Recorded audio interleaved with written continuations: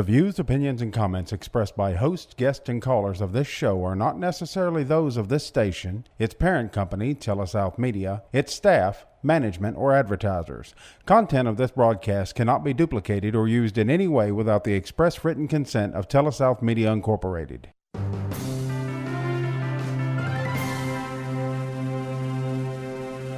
Now join us for Advisors Roundtable with your hosts, certified financial planners Greg Cooley and Bubba Labus. It's professional advice for your life. Welcome to the Advisors Roundtable. Certified financial planners Greg Cooley and Bubba Labus with you today, and our special guest is Jeffrey Dunham from Jeffrey. It's always good to have somebody from Dunham coming into town. It's the first time Jeffrey has been to this part of the world. Welcome, Jeffrey. Thank you. Thank you for having me. A number of things we want to talk to you about today. First of all, I always like to ask people this question when I'm trying to have my listening audience get to know them and warm up to them. Why'd you get in the investment business? Your background, your education, what turned you on in high school or college? What about it? Funny you ask that question, Greg, because I don't think you don't know the answer to that. No, I don't. My father was a milkman and a fireman, each for about 15 years. My mother was an administrative assistant, neither college educated, and because he was a fireman, he had a lot of free time. So he worked 2 days, 24-hour shifts. And had 5 days off. And in that free time, he read a book called by Nick Nickerson that said How I Turned $1,000 to $1 million. The later edition was into $3 million in my spare time. And it was basically buying apartments that were in a good neighborhood, but they were dumpy, needed fixing up, and rehabbing them. During his time off, during the 5 days he had off. So he did that. I saw how money could make money. I thought that was an interesting concept. So at 15, I had saved up $3,000 from a paper route, and I went and used that as a down payment, got my dad to co-sign on a loan, and I bought a dumpy house with the weeds taller than I was and the fence laying in the yard. And after I finished the baseball game on Saturday, I went and painted and fixed up the house, rented it. And then I did a 1031 at 16. I did 2 more at 17. And I turned that $3,000 into $100,000 by the time I graduated from high school, having done 3 1031s. And so I thought, this is better than throwing newspapers. Yeah, so I got into the investment business, started in real estate, then went for a finance degree, undergraduate and graduate down in San Diego, and I stayed in San Diego because it's not a bad place to live. Although walking around town with you and Bubba over the last couple of days it's an awfully nice spot on earth. Right? We really are. We're very fortunate in this part of the world, and actually, it's unseasonably cool for this time of the year here in Mississippi. So it's great that you brought some of that San Diego weather with you. That's very interesting. His story, isn't it, Bubba? It is, because it's kind of similar to yours. Yeah, and it's kind of similar to mine. Got a little hankering for it in high school and did a few things on the side. And, and next thing you know, you got the bug. Right. Yeah. And when you get the bug, then, you went on to school and got the degrees. Did you come out working for a brokerage firm? Is that how you got in this line of work? In my senior year of college, I was an intern for a venture capital, or what they now call private equity company. That was a college senior class. And so when I finished that schooling that year, the fella I worked for said, if you come on board with us, we want our venture capital activities should have a brokerage arm to it, because we're selling high-risk stuff to wealthy people, we might as well handle their muni bonds and their mutual funds and their IRAs. If you'll come help us raise $1 million of startup capital, because we do need startup capital to start a brokerage firm, we'll make you a 2% partner, but you got to go take the 24, the 7. You got to get the licenses, Right. the CFP, and if you'll do that, we'll make you 2% equity partner in the firm. And I was 21, and so I said, okay, I'll do that. So I did that for 2 years, and then I made the pitch about performance fees, and he thought that was stupid. So I left in '85 to go start my own. All right, so I'm going to come back to that performance fee thing in our next segment, but we got a couple minutes before we bump up against this break. So I want to go back to something else that you said there. You alluded to 2 or 3 different numbers: the 7, the 24. Those are particular securities exams, right? Correct. They would allow you to give advice Right. and supervise people who give advice. Make it legal for you to do that. Correct. And collect the money and put it in the right place and make the investments on behalf of somebody else. That way, you're not doing it as a loose cannon. You actually have the authorization and the oversight and the compliance and all those things. So you got used to that early on, living in this regulated world. I'm not sure 40 years later, I'm not sure I'm used to it yet, but let's just say that I'm numb to it. Nature of the beast. It is. And I think people who've never done this before, but they do have investable capital, need to understand that we're not rogues. That we are regulated, and sometimes it is something we just have to deal with. But on the other hand, it's something that's there to protect people, right? That's what they tell me. It probably costs us, to put it in context, it probably cost us $1 million a year to just comply with the regulatory compliance that we have to deal with. It's very expensive, and yes, those regulators tell us and tell the public it's that they're there for the protection of the public, and so I get it. Right. I get it. Yeah, it is expensive on all firms, and it's one of the reasons that you have to charge a fee to your clients. You gotta pay for that. We're gonna take a break here at the Advisors Roundtable. When we come back, we're gonna continue to talk with Jeffrey Dunham of Dunham Investments and get a little commercial about his firm and talk about this fulcrum fee paying based on performance thing here on the Advisors Roundtable, Super Talk Radio.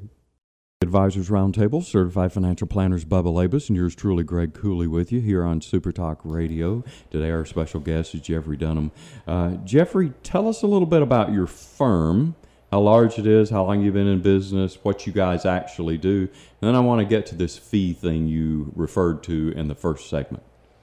Sure. 35 years we started the investment firm. We also started a trust company 21 years ago.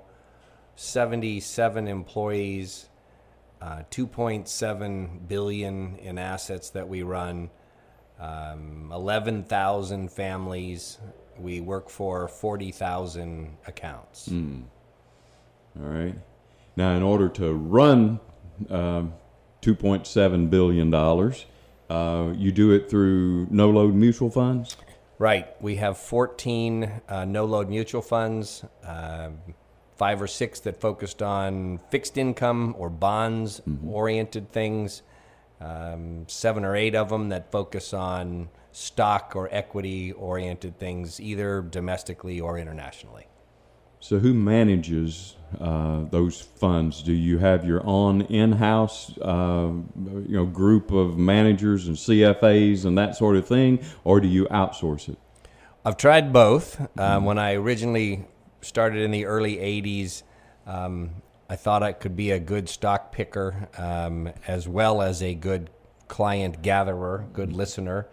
And I found that I really enjoyed the client gathering experience, and I wasn't very good at the stock picking side.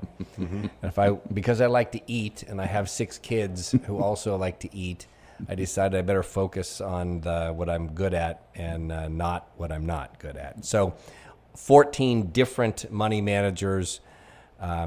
We evaluate, hire, and fire those money managers based upon how they do against indexes in the areas that they have expertise in.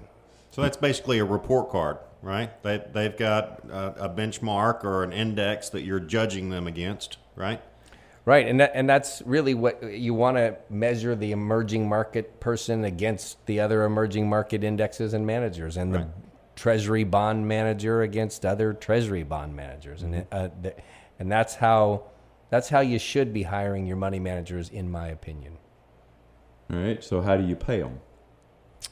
Well, most in our industry, as your audience may or may not know, the standard way that 99-point-something% of the world does it is they get paid a percentage of the principal.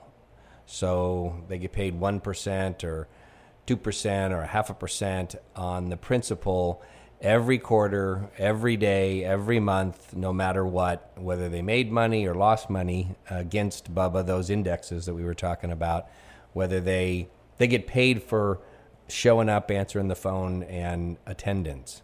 Mm-hmm. In our scenario, we don't do it that way. We're odd in the sense that we pay them like Bubba started down the path of measuring them on how well they did versus that index that they are, the industry that they're competing in. So a very strange way to do it, where we pay them based upon performance. And in the public mutual fund world, that term is known as a fulcrum fee. Okay. To a layman, it's payment for performance. Okay. So first question I have is, how many money managers want to subject themselves to that when they can go to the next asset gatherer next door to you and get paid every year, whether they make money or not? They get paid for attendance over there. You're going to make them get paid based on performance. So how many money managers really want to do this? So when we started, there was 0 today money managers doing it. Today, there are a few people that will base a small portion, the minority part of their fees on performance. But I'm not aware of any other firm that has the majority of their money managers paid on a performance fee basis. So in our case, we pay them all. 100% of the funds that we run are on a performance fee basis. I'm not aware of any other firm that does such a thing. And so one question that I've got is kind of following along with what Greg had here. Who of these firms, or which of these firms, would be willing to subject themselves to this type of scenario or payment, right? And you said that, you know, they're typically going to carve off a slice of whatever they're managing, or they're going to do something special for Dunham. Is that accurate? Yeah. So the answer is, you know, what percentage of firms are interested in doing that? The truth is, it's those who have confidence in what they're doing, those who genuinely believe that over the long haul, forget this week, this month, this quarter, even this year, but they believe over the long haul, they're going to put the effort in and they can consistently outperform the index that we're measuring them against. And quite honestly, 70-80% of the managers are willing to do that, who have sustainable multi-decade records, so that they've been through good markets, they've been through bad markets, they've been through dot-com busts, they've been through financial meltdowns, they've been through virus or 9/11 attacks, and they have good downside risk management technique. They run a more concentrated portfolio generally, so they're not buying 500 stocks in the S&P. They're buying the 50 stocks that they have confidence about. And so there are a lot of money managers who are willing to do that because they believe that they can beat those indexes over the long run. So I, as Bubba, right, an individual investor, and I say, I really like this. I think I'm going to go talk to one of these money managers, right? And I'm knocking on the door up in New York City or Philadelphia or wherever they're located. Are they going to open the door for me? They will if you have 9-figure account that Okay. you're willing. So Whoa. 9 figures? yeah, that's 2 commas. So 9 figures is like 100 million? yes, sir. Right. I don't think I qualify yet. That's kind of where I was going But with that Bubba question. does. Yeah. Bubba does. Bubba, Right. he can be on the front as we knock on the door. His face can be there. I'll just sneak in behind, right? Well, and I guess what I was getting to is these are institutional quality money managers that the average investor would not have access to otherwise unless you go through one of these fund channels like you have it at Dunham. A great point, because you have, when you shop at Costco and you buy ketchup in a 5-gallon or 5-gallon drum, or mayonnaise or mustard or anything else, you're getting a better buy than if you're buying it at Circle K in a convenience store. And so when we go shopping, you as a purchaser of investment services, and we have the ability to, if we hire that manager to put $100 million, $200 million, $300 million in the account, we're going to be able to negotiate a better deal. We know the right questions to ask. We know the right things to measure.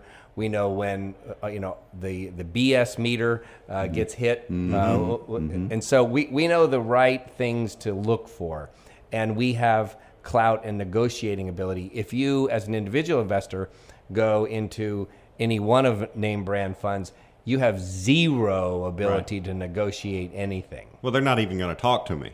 They're correct is the short answer. Right. So if they would talk to him, it would be just dealing with him as an individual. So he's going to have to take whatever they have at whatever price they want to deliver their good and service for. But because they're talking to you and you're walking in with more money and more experience and more knowledge of which questions, you're going to be able to get a better deal. We will. Right. We will. Which means that if I'm one of your investors, I get a better deal. You do. You do. Right. That's a pretty good deal. Yeah. So as you're going through this and you're talking to these various money managers and you want this guy to manage large cap growth or emerging markets or whatever, how often do you have to fire one? Well, the answer is over the last 35 years, we've averaged probably one every 18 months. So sometimes we've changed a couple in a year. Sometimes we've changed none for 2 or 3 years. Some have been running money for us for 20 or 25 years. Oh, really? Sure. And some of them have been managing money for us for a year and a half, so or less. So because we are not related to any of them, it's not as though personal relationships get in the way of good money management. So if Bubba was one of our money managers, which he's not, and he worked for our firm as an employee, and he had some tragedy going on in his life. Somebody had cancer, somebody had an accident, whatever the case might be, and his performance wasn't measuring up to par. It makes it a difficult conversation, because I like Bubba, to say, Bubba, you're just not cutting the mustard, you're not doing your job for our 40,000 accounts.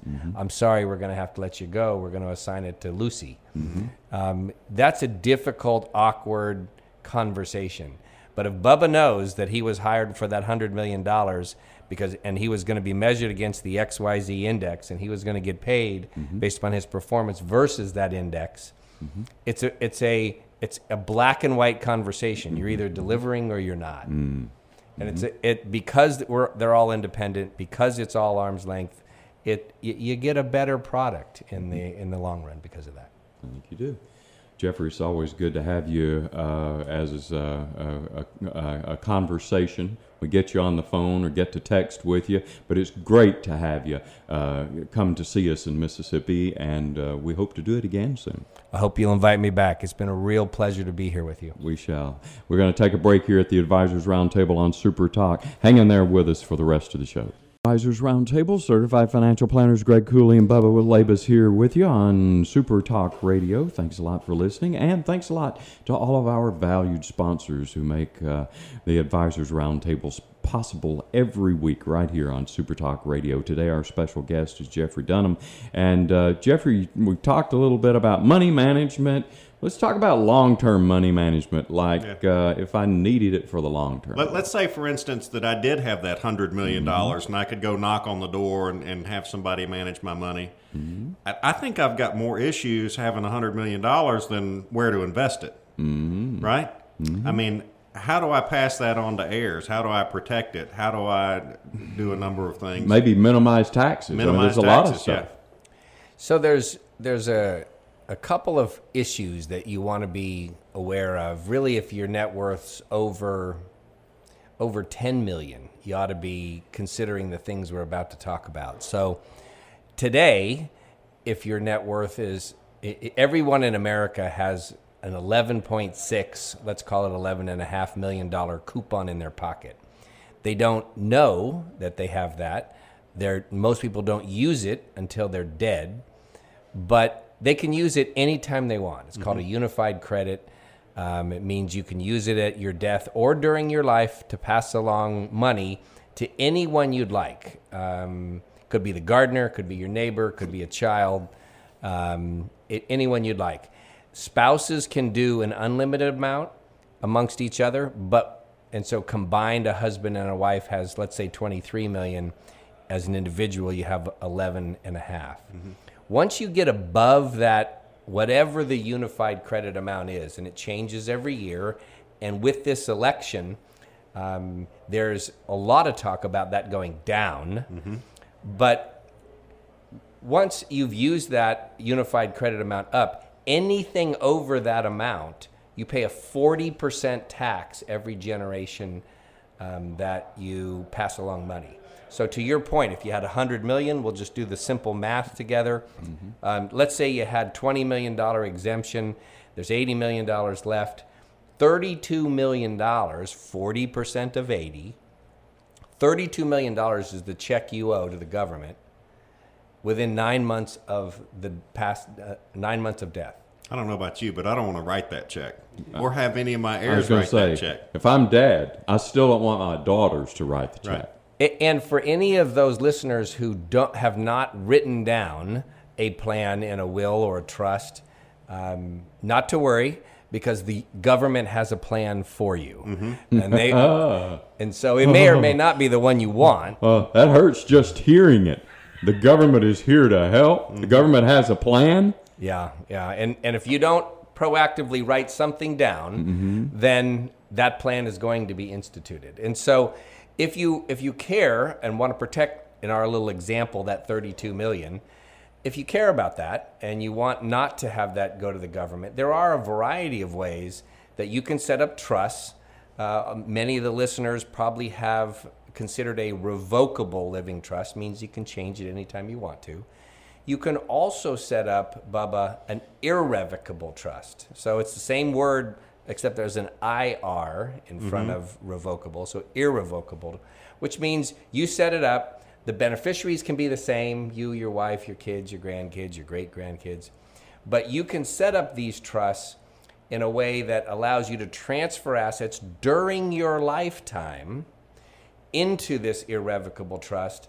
All the appreciation that happens from that point of transfer forward happens inside of that irrevocable trust. And there are trusts that can live on for hundreds of years, and pay no estate tax. Because even though the current beneficiary, you, your wife, your kids, might pass because they're mortal, irrevocable trusts are immortal in certain states, like Nevada, as an example, where we set up ours. And I personally have one, and I have had one for 20 years, even though I don't live in Nevada. I've had an irrevocable trust for 20 years. These live on for hundreds of years, so they benefit lineage that you'll never meet, and they avoid estate taxes in Nevada for 365 years. Bubba, why would you want to have an account that's going to live that long when you're dead? Give me 2 or 3 reasons that would be attractive. I'm going to give you a quote from a television show that I used to watch, and it was Breaking Bad. You know, the guy was the meth dealer, and really good at his trade, that he sort was of thing, good, right? yeah.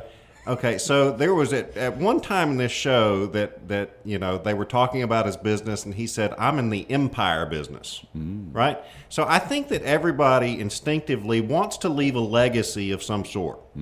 Leave the world in a better off place than what you found it, right? And I think that's true across many, many, many people.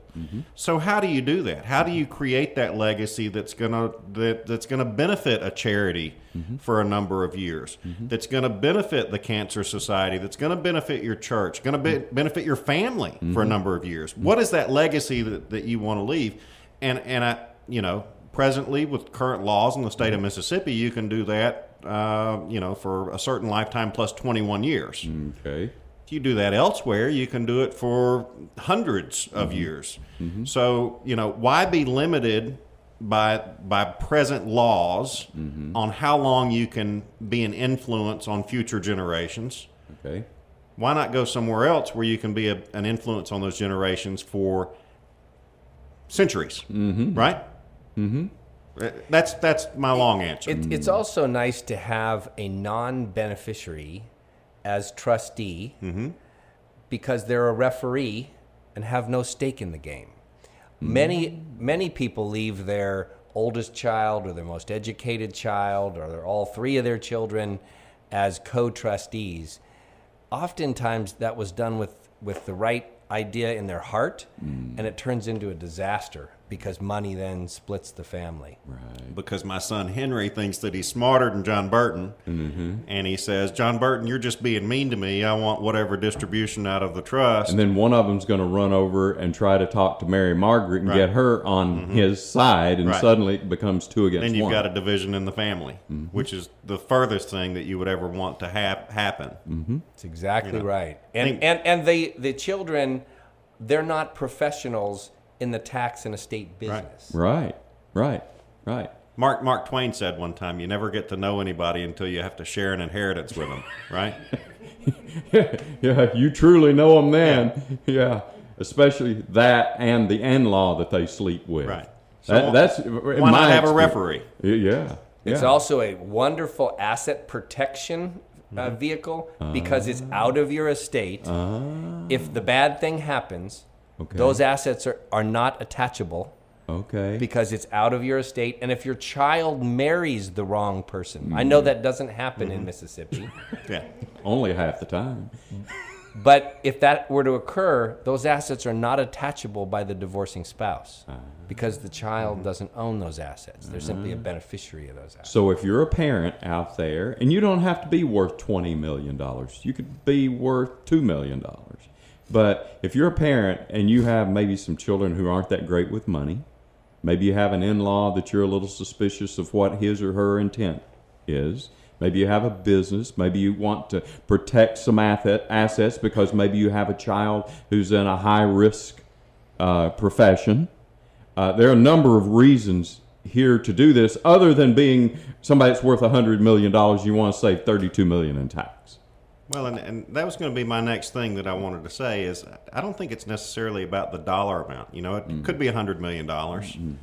Could be $1 million. It could be $250,000, right? You've got certain levels of assets that everybody will have, right?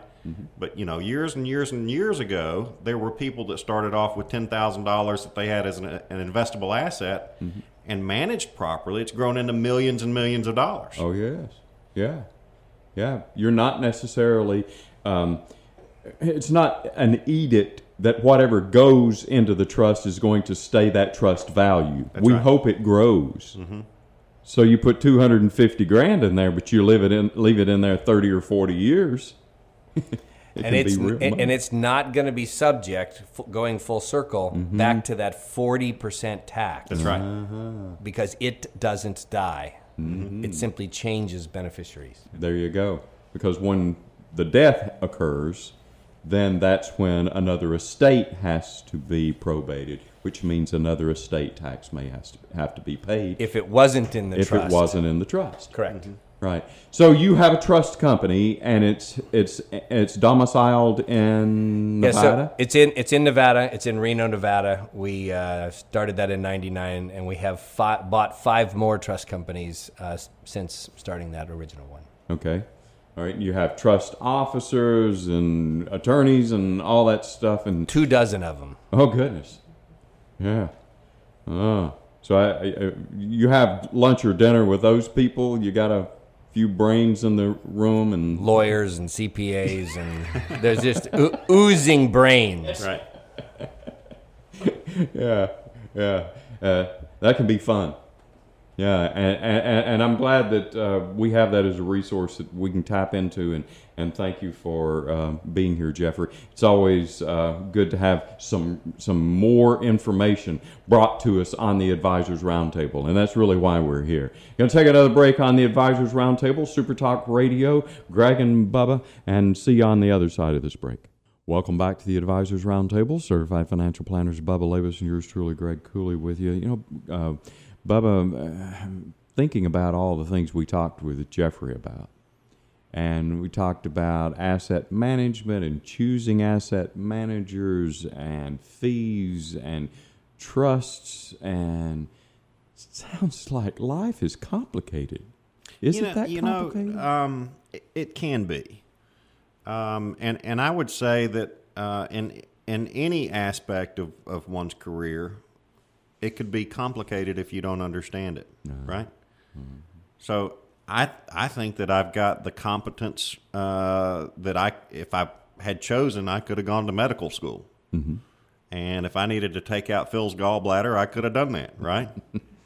I could probably watch it enough on YouTube, I could figure it out, right? But I'd rather go to a doctor and let them do it. He's shaking his head over there, our executive producer. He's saying, yeah, Bubba. Go to somebody and they say, well, you nervous? Well, me too. We'll figure it out, though. See you in there. No, he wants somebody who's done a few thousand. That's right.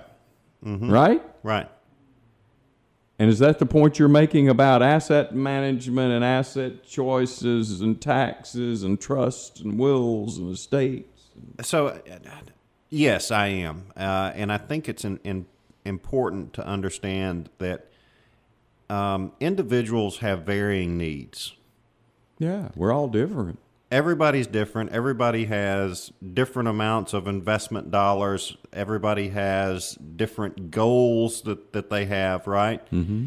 And it shouldn't matter if you've got $100,000 or $10,000 to invest, or maybe you've got a negative net worth, right?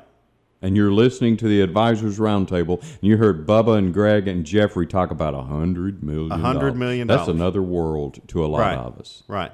So for some individuals, it's about getting back to basic blocking and tackling. Mm-hmm. Don't spend more than you make. Pay off your debt and start saving some money. Right. You think, I don't need a professional for that. Well, if you haven't done it on your own yet, you may need a professional to be a coach and a cheerleader. Yeah. Huh?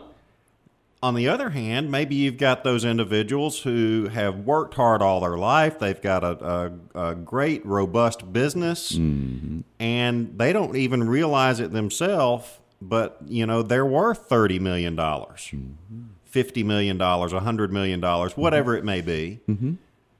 And, through determination and hard work, they've gotten to that point, but they're still unsure of themselves because they've never really dealt with all of the aspects of life that come along with that kind of responsibility. I hear you. As well. They're running their business, but they're not an expert in taxes and estates and asset management. Correct. Okay. So what I'm saying is from somebody who's got a negative net worth to a positive net worth of $100 million and above, there's a need there for financial advice, good counsel on behalf of attorneys and CPAs. That would benefit them and their families, regardless of the amount of money that they've got, for could be generations. Yeah. And if you haven't gotten there, but you aspire to get there, maybe you need to somebody to help you do the roadmap. That's right. I've never been to Vegas before. Well, Phil's been to Vegas 20 times. Tell me how to go to Vegas, Phil. Right. Huh? Maybe a better experience if I go along the route that he lays out for me. Sure. And if I want to get to be worth $10,000, and then I want to get to be worth $100,000, and then I want to become a millionaire, and then I want to be a multimillionaire. Let me ask you this question. We're doing this broadcast, and it's reaching 3 states, Tennessee, Mississippi, and Alabama. Right. Okay? Do you think there are people in that area that are worth $50 million? Absolutely, there are. Absolutely. There and many of the people who are listening to us, especially those I know a number of them. those who have a negative net worth, they're thinking Bubba and Greg are talking about people in Manhattan. Why are they spending all that time in Mississippi, Tennessee, and Alabama on the airwaves talking about all this stuff? There's nobody like that around here. You probably go to church with a few. You probably do. And again, because these are salt of the earth individuals, very giving, hardworking, and started probably at one point in their life, like Jeffrey here did, right? Throwing newspapers, Right. then bought a house, Right. then sold a couple of houses, and then went to college and got into the investment world, that sort of thing. It's not uncommon for somebody to work that way and build a business that could be worth $2 million, $5 million, $50 million No, right here in your backyard. Right. And you may know them, but have no idea what they're worth Right. or what their business is worth. Yeah. Because most of them, as you said, are salt of the earth, and they're quiet about it. Right. You know, and really, sometimes you and I have meetings with folk, and they're pretty successful, and we put up their net number on a television screen, as we do presentations and talk to them and work them through their annual review, and a lot of them are like, "Is that me? Right. Do those numbers belong to me? I didn't realize they were at that level." Because they've just had their head down, blocking and tackling and doing what they've been doing for the last 40 years. And, they come in, and you and I have the audacity to put it all together. Sure. And there it is. And they're $6 million? $11 million? I don't know. Do you really think my timberland's worth that much? Do you really think my house is worth that much? That place I bought on the lake, I only paid $120,000 in 1978. Right. And you've renovated it 2 or 3 times. Yeah, it's probably worth $1.5 million now. Right. Do you really think so? I mean, they almost want to talk us out of it, don't they? They do. Most of them are not cocky about this. So therefore, the people on the street never see it, never know it. They're not driving around with a driver, and they don't have an upstairs maid and a downstairs maid and a chauffeur and a butler. Yeah. And so I think a good example is Warren Buffett. Warren Buffett is one of the greatest investors of all time and a billionaire, right? But still, I mean, he drives through the McDonald's drive-through every morning for breakfast, and if the market's good, then he may get a bacon, egg, and cheese. If it's bad, he's just getting a biscuit, right? Still, as a billionaire, because he can't help himself. It's just who he is, right? Yesterday was good in the market. I think I'll have some bacon on that biscuit. Right. As a 75 billionaire, right? This is just who he is. And really, if it's part of your fiber, you almost can't help it. How many people do you have that are hardworking people who, by the sweat of their brow, have and the goodness of God and really good employees? The whole democracy and American way and capitalism thing. How many of them do you have to almost beg them to go on a vacation? Oh, it's surprising. Because to a degree they don't feel like they're worthy of it or they deserve it. very, very humble individuals, and it's truly, I have to give them permission to spend money. Mm-hmm. I have to give them permission to go on a trip, to enjoy some of the fruits of their labor. Mm-hmm. Mm-hmm. Well, they've kept their nose to the grindstone so much and so often, and for this period in their life, for the last 60 or 70 years, they've been doing it this way. It's to become who they are. Yeah. Now, there are those other individuals who... I know where you're going with this. Yeah, who maybe they got their money the hard way. They inherited it. And sometimes I have to rein them in a little bit and say, look, you know, the rate at which you're spending money here is not sustainable. Yeah. You're not going to be able to maintain your lifestyle. And then sometimes I have to get harsh with them and say, stop it. Yeah. Yeah. Yeah. A lot of us don't like to hear that. They don't. We don't want any restrictions. But quite actually, the people who were really successful are the people who could live with restriction. One of my favorites. Discipline. One of my favorites is seeing a couple or an individual that retires, right, and they've been saving money all their life, and then they go from this transition portion where they're saving money to spending some of the money or all of the money that they have, right? In retirement, they're not earning any money, but they've been so used and so accustomed to saving money that as they begin receiving money from their investments, they're still saving money. You know, squirreling it a little bit away over here.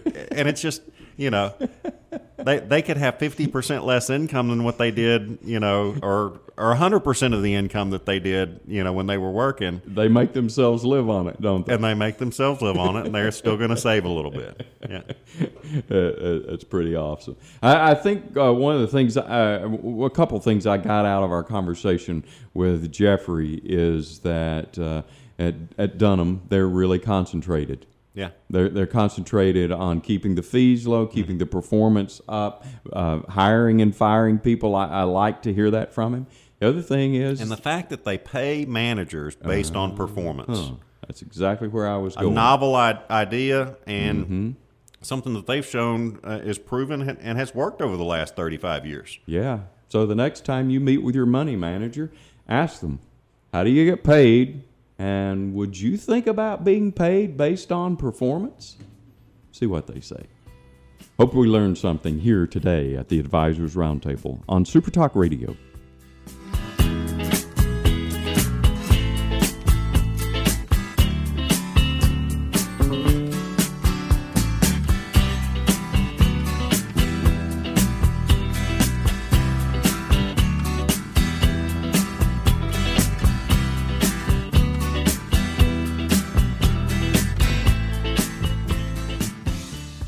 The discussion and content expressed by the host of the Advisors Roundtable are intended to be received as news, educational, and entertainment or unit items and are not to be accepted by the listener as legal, investment, insurance, or tax advice. Opinions and views will be expressed by guests of the Advisors Roundtable, and those opinions and views are those of the guests alone and do not necessarily reflect the views of the Advisors Roundtable, host, or any of its affiliated radio stations. All information provided is educational in nature and is not intended to be acted upon without first consulting the appropriately licensed professional of your choosing. Before acting upon any information obtained during an Advisors Roundtable broadcast, an individual should understand matters are extremely tax-specific and require advice tailored to individual facts and needs. Certified financial planners Greg Cooley and Andrew Labus are registered representatives of S.A. Stone Wealth Management Incorporated. Securities offered through S.A. Stone Wealth Management Incorporated, member FINRA SIPC. Advisory services offered through Ignite Planners LLC. Ignite Planners LLC is not affiliated with S.A. Stone Wealth Management Incorporated.